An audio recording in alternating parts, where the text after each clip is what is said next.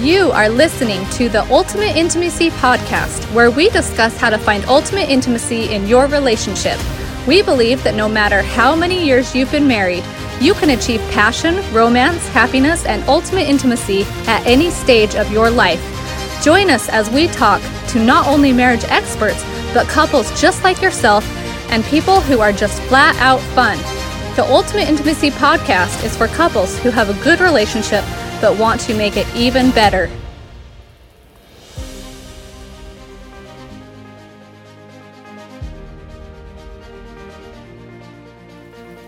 Hello and welcome to episode 11 of the Ultimate Intimacy Podcast. And we are your hosts, Nick and Amy. And we are pleased to have Amanda Louder with us today to discuss how self-love can impact emotional and physical intimacy. And Amanda is a total expert on this. We probably couldn't have anyone better. Amy and I listen to her podcast a lot, and she talks a lot about this and just is phenomenal. And so, Amanda, thank you so much. We're so glad to have you. Thank you so much for having me. I am so excited to be here with you guys. So tell us a little bit about yourself, or the audience a little bit about yourself. Yeah, so I am a certified life coach, and I specialize in helping conservative Christian women love themselves and really embrace their sexuality and love their sex life for them. And I think that when they can do it in this way, then it really enhances not only their self-concept, but their relationship with their spouse and their relationship with God. So that's really the focus of what I do in my work. Outside of that, I have been married to my husband, Kevin, for almost 9 years. It's a second marriage for both of us. So we have a blended family of 5 children that range in age from 12 to 21. We live in Salt Lake City, and we just have an amazing marriage and a great sex life. And I love to help other people have that as well. That was awesome. We're just going to jump right in and get talking about confidence and self-love and how it affects so many different aspects. And we were just talking before we started that we took a poll with some of our followers and, had them ask some questions. But we found that I think we typically think that body image and self-confidence is more geared towards women a lot of the time. But after running the poll and stuff and talking to a lot of people, I think it goes both ways. I think there's a lot of men and women that have body image or confidence problems, and it affects relationships in so many different ways. So let's just get started, and can't wait to talk about this. It sounds great, Amy. So let's talk about what is the difference between confidence and self-confidence. Yeah. So confidence comes from the things that we do. So we can be like, I'm pretty confident in pouring a glass of water because I've done it a million times, right? I'm not usually going to spill. So I'm pretty confident about that.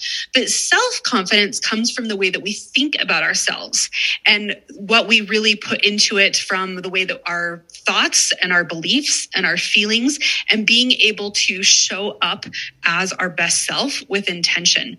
So yes, we can be confident in a lot of things, but also not have a lot of self-confidence. I mean, I'm sure you've heard of plenty of people who are so good at things that they do, and they can go out there and perform and do amazing, but yet they still don't love themselves. They still don't think very highly of themselves. That's because it's really two separate things. There's also people who really love themselves, but don't have a lot of confidence in actually doing things. But I think they kind of go hand in hand, but it really is two separate things.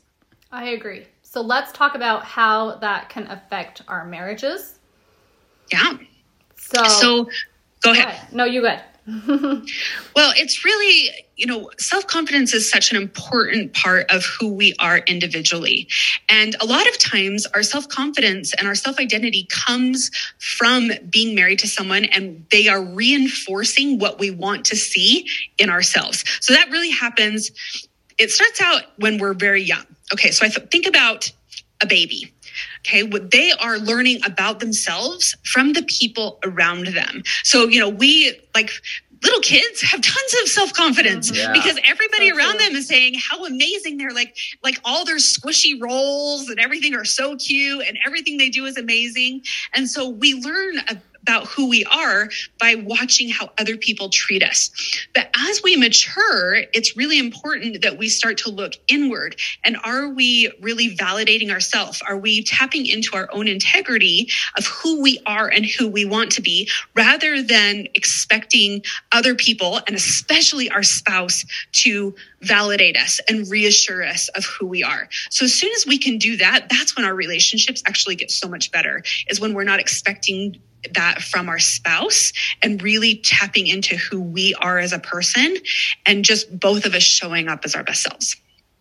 I love that. I was just thinking, like, I'm looking at my daughter, her age is like teenage years, and she was like so confident. Now she's kind of going through this little struggle. Like, yeah, I'm trying to think like what age it is that you really are like, this is who I am and I'm going to love it. But I think it goes into your 20s. You're still trying to figure out who you are. And I've heard like 40s are supposed to be the best because you know who you are and you love yourself by then. But I think a lot of women, and like especially with all the media influence and everything, I don't think that there is a ton of women that truly love themselves. And how sad is that? Because I do know that that's affecting their marriages big time. And vice versa too. Well, absolutely. I think too, when that starts to happen, it affects both people greatly. You know, if one spouse isn't feeling good about themselves, then the other spouse, you know, that kind of puts the pressure on the other spouse. Like, what am I doing wrong? Or, you know, why is my wife not feeling, you know, confident about herself? And then it goes that direction, and it can really drive a wedge in between the couple. For sure. Well, when you're constantly looking for validation of who you are from your spouse, it's actually not very attractive. Like at first, when you're first dating, you're both showing up as your best selves, right? You don't want to show them all the parts of you that maybe aren't so great. Yeah. And so this reflected sense of self that you're getting is all amazing. Like they're reinforcing all of the things that you are great about, that's great about you. But once you get further into the relationship, you know, married, life happens, you know, we run into challenges, kids, all that kind of stuff. That reflected sense of self isn't there as much. You start seeing all the negative traits of your partner and the negative traits of yourself. And rather than working through them, that takes a toll. And then you want your partner to continue to validate you, even if you don't deserve it, right? And then if you have a partner that's constantly wanting that validation and comes off very needy and desperate, not attractive. And you're right. It totally drives a wedge in between them. For sure. So how do we get, so how do you get it so that your past doesn't define you? Our past is our past. And it's the way that we think about our past that really defines us today. So we have to look at what is in our past that we can pull that's good, and what do we want to continue to work on and change. And really, it's really about, and this is really at the heart of the work that I do with women, is really understanding themselves as they are now, how they think about themselves, what they believe about themselves, and really, is that what they want? And how can we work towards moving it to what they really do want and showing up very intentionally in their own life, rather than just being on autopilot and blowing with the wind of whatever their husband says or whatever happens with their kids, but really tapping into who they are as an individual. Because I think a lot of us, you know, if you think back to, again, those teenage years, you have goals for yourself, right? You know, like I'm going to graduate high school, I'm going to, go to college, graduate from college, get married, we'll buy a house and we'll have some kids. And then what? Like we really don't think about who we want to be, who we are beyond that when we're growing up, right? And so, and then we get there and we're like, who am I? Mm-hmm. And, like men are the same way, but they do have, most of the time men have their careers that help define them, but there's still parts of them too that need that as well. But, and women who have careers, maybe that's a little bit more defined for them. They have goals, but if you're a stay-at-home mom, if you've just been raising kids and you lose yourself in that, then you're like, who am I beyond a mom? Who am I beyond the housekeeper, the chauffeur, the maid, right? Mm-hmm. The person who's supposed to have sex with her husband to keep him happy. And really tapping into who you want to be as a person and what's true and authentic to you, what's right for you in all areas of your life.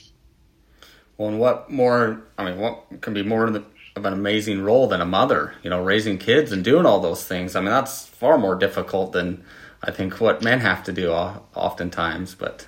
Well, absolutely. But so many times we pigeonhole ourselves into that role. And yes, being a mother is amazing. But as women, we are so much more than that. Yeah. And we really have to figure out who that is. Now, some women find complete fulfillment in motherhood. Many do not. And then they kick themselves for not getting that fulfillment in motherhood. And all of this plays into how they feel about themselves, which ends up playing out in their physical and intimate relationships. Yep. That is so true. So you've got this mom that's been mothering for year after year. She doesn't really know who her identity is. What is your advice to someone that's just like, what do I do? My kids are getting older now. How do I find who I am?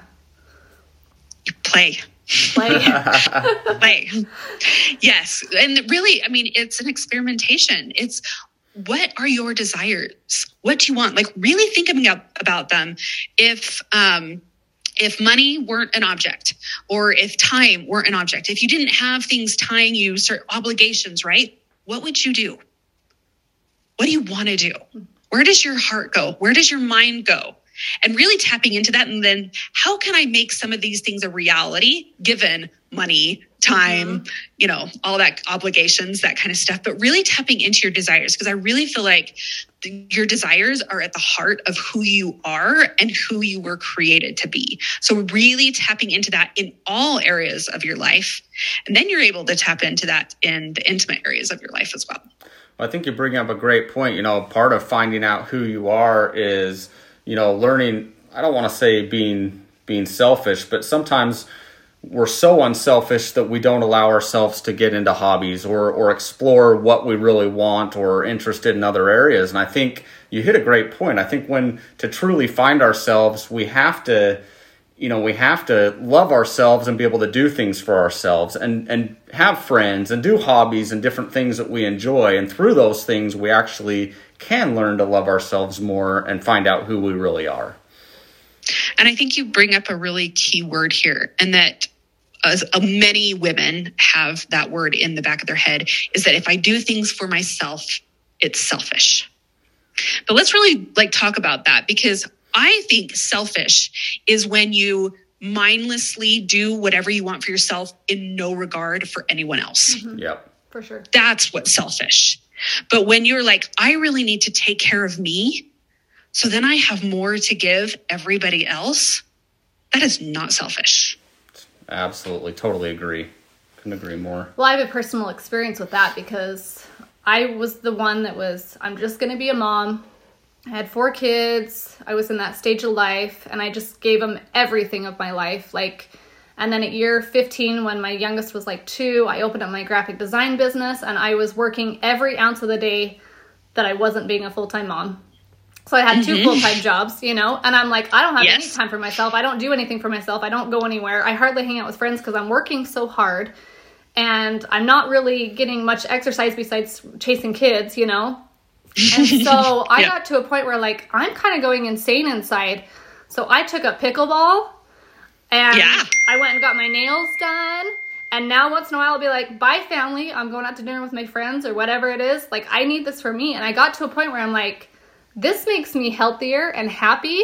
I'm a better mother for doing those things. So it's not selfish at all. I'm taking care of myself and my mental state of mind so that I can be better for my spouse and for my children. And I think it's sad that I had to get to a point where I was kind of miserable to realize I'm still important too in this family. But once we get there, and then everything else improves, including our intimacy, the romance, every aspect. It's such an amazing feeling when you find some balance in your life. And as a husband, I totally support that. I mean, I tell Amy all the time, go out to lunch, go do this, because I know that's important to her. And I know that makes her happier. And obviously that, like Amy said, that improves our relationship. And I think, many men or most men would probably agree as well that they would totally support their spouse in what they want to do and doing those things as well. Mm-hmm. Yes. But it's also really, if the wife isn't doing that for herself, I would encourage husbands to create that space for her. to do that. Say, hey, I noticed it's been a while. Why don't I, plan something fun with the kids this night and you go out with some girlfriends or whatever it is, but really helping her create that space. That is one of the key ingredients in a woman being able to become intimate, is having that space where it taps back into herself. Sure. When she's constantly in caretaker mode, taking care of kids, and then she feels like she has to take care of her husband, sex isn't good for her. So many women won't take that space for themselves. They don't feel like they can. So if she's not, I say, husbands, you create that space for her. I'm going to clean up dinner. I'm going to get the kids to bed. You go take a bath. You go go for a run, whatever, go take a yoga class, whatever it is you need, you go spend some time for you. I'll totally take care of things here. And then that's going to translate to a better intimate relationship. Absolutely. For sure. Well, and then the wife comes home feeling, I don't know, just better in whatever way, whatever they did for themselves, more beautiful, whatever it is, like, it's going to change everything. Absolutely. Well, I think too, women, I think sometimes they feel like they have a lot of pressure to look a certain way or what have you. But as husbands, like, I love my wife to death. Like, those things are so much less important than I think maybe sometimes women think they are. Like, I just love her to death, and those things are, I guess, down the line compared to so many other things. And I think it goes both ways too. I think wives feel about their husbands the same way, because there's plenty of men that have body issues too, or whatever kind of anxieties they're having. Absolutely. Like, we love our spouse and we just want them to be happy, whatever that is. And like, I've done research and polls talking to men about, what do you find sexy?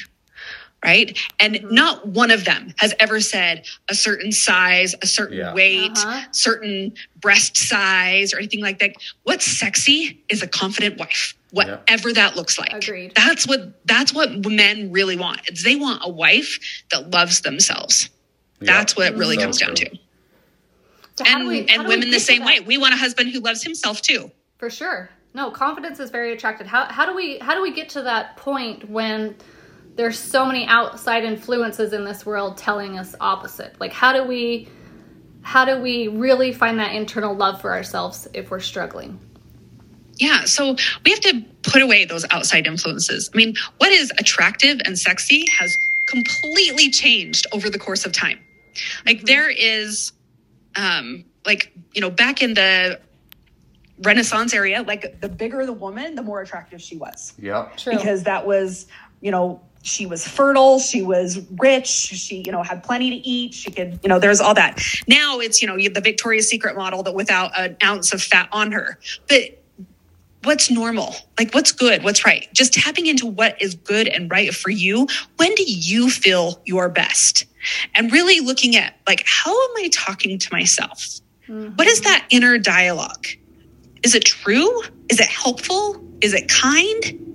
What do I want it to be? And really catching yourself and practicing a new and better dialogue. And that doesn't mean like you go from like, I hate my body to I love my body overnight. Like, your brain won't do that. It has to go like, I hate my body, because that's not a good one. That's not true, helpful, or kind, right? I mean, it might be true for a little bit, but let's move to like, I have a body. I'm really grateful for the body that has done so many things, that's born these children, that is able to walk, that's look at what your body can do rather than just trying to jump to, I love my body, because that's never going to work. Okay, like, well, I have really pretty eyes, or, I have really nice calves, like whatever it is, like, find the things that you do like to focus on and work on changing your thought processes about yourself. And then, it'll get better and better. So for many, many years, I used to beat the crap out of myself. That inner dialogue was so negative. My weight was constantly going up and down, depending on what was happening. Like, I thought I had to be. Once I started practicing this self-love, I just made a decision that I was never, ever going to allow myself to talk like that again. Like, and anymore. Does that mean that my brain doesn't still try? Absolutely not. Yeah. Like, it tells me all the time. And I'm like, nope, We're not doing that anymore. We do not talk like that to ourselves anymore. This is what we tell ourselves. I love my body the way it is. I'm so grateful for the things that it does for me. I'll see myself in a picture and like my brain immediately starts to go negative. I'm like, nope, stop. Remember, we don't do that anymore. And turn it the other direction. And once I started doing that, things really began to change. And I actually like want to take care of my body. I want to fuel it well. I want to exercise because I love myself. Like, you're never going to hate yourself into what you want it to be. It just doesn't work that way. Sure. I think for most couples, unless the husband has a big porn problem or something, like for most couples, I think like we said, they love who their spouse is. Like we chose to marry our spouse. Yeah, the perfect body is their spouse. Like you see couples of all different sizes and shapes and everything that have phenomenal sex lives and intimacy and love each other more than anything in the world. And so, it's that connection between each other, and it really doesn't, like I said, it really doesn't matter unless you're into porn or something. I think most husbands would say their wife's the most beautiful person in the world. And well, and I'm raising 3 daughters now that are one's in the teenage years and the other right behind, and they're starting to pick at things, And I'm just constantly saying, like, remember, like, as a mom, like, when they start complaining about something about themselves, it breaks my heart. So I'm always telling them, I'm like, that breaks God's heart when you complain about stuff, because he made you exactly how you are. And sometimes we need that little wake up call. Like, maybe I should stop complaining about me. He made me who I am, and he made me unique for a reason. And we just need that reminder, like on our mirrors and everywhere, Well, and a lot of times we think, well, I can't say nice things about myself because that's just being arrogant, whatever. Yeah. Well, you didn't, like you said, you didn't make you. Yeah. So when you're kind to yourself, then, you're not bragging because you didn't make you. Yeah. It's all about Heavenly Father. Yeah. And he's the one that created you. We're just giving him touts for what's happening. For sure. So let's jump into just intimacy, emotionally and physical. Like, when this becomes a big deal in marriage, the first thing that happens is a woman or a man shuts down, and the spouse is like, well, I'm complimenting you. I'm trying to make you feel really good about yourself. Like, why can't you believe me? And then everything else starts to get out of balance and can get worse and worse. Yeah. Absolutely. It starts with emotional intimacy, and then it leads to physical intimacy. And when you're not getting physical intimacy, a lot of time I think the men shut down and don't give the emotional, and vice versa. Like, it's just, that big picture. So it's a vicious cycle. It is a vicious cycle. So let's just talk about, we talked about growing our self-confidence so we can be a better spouse, but how does it affect physical intimacy, and what do we do about that?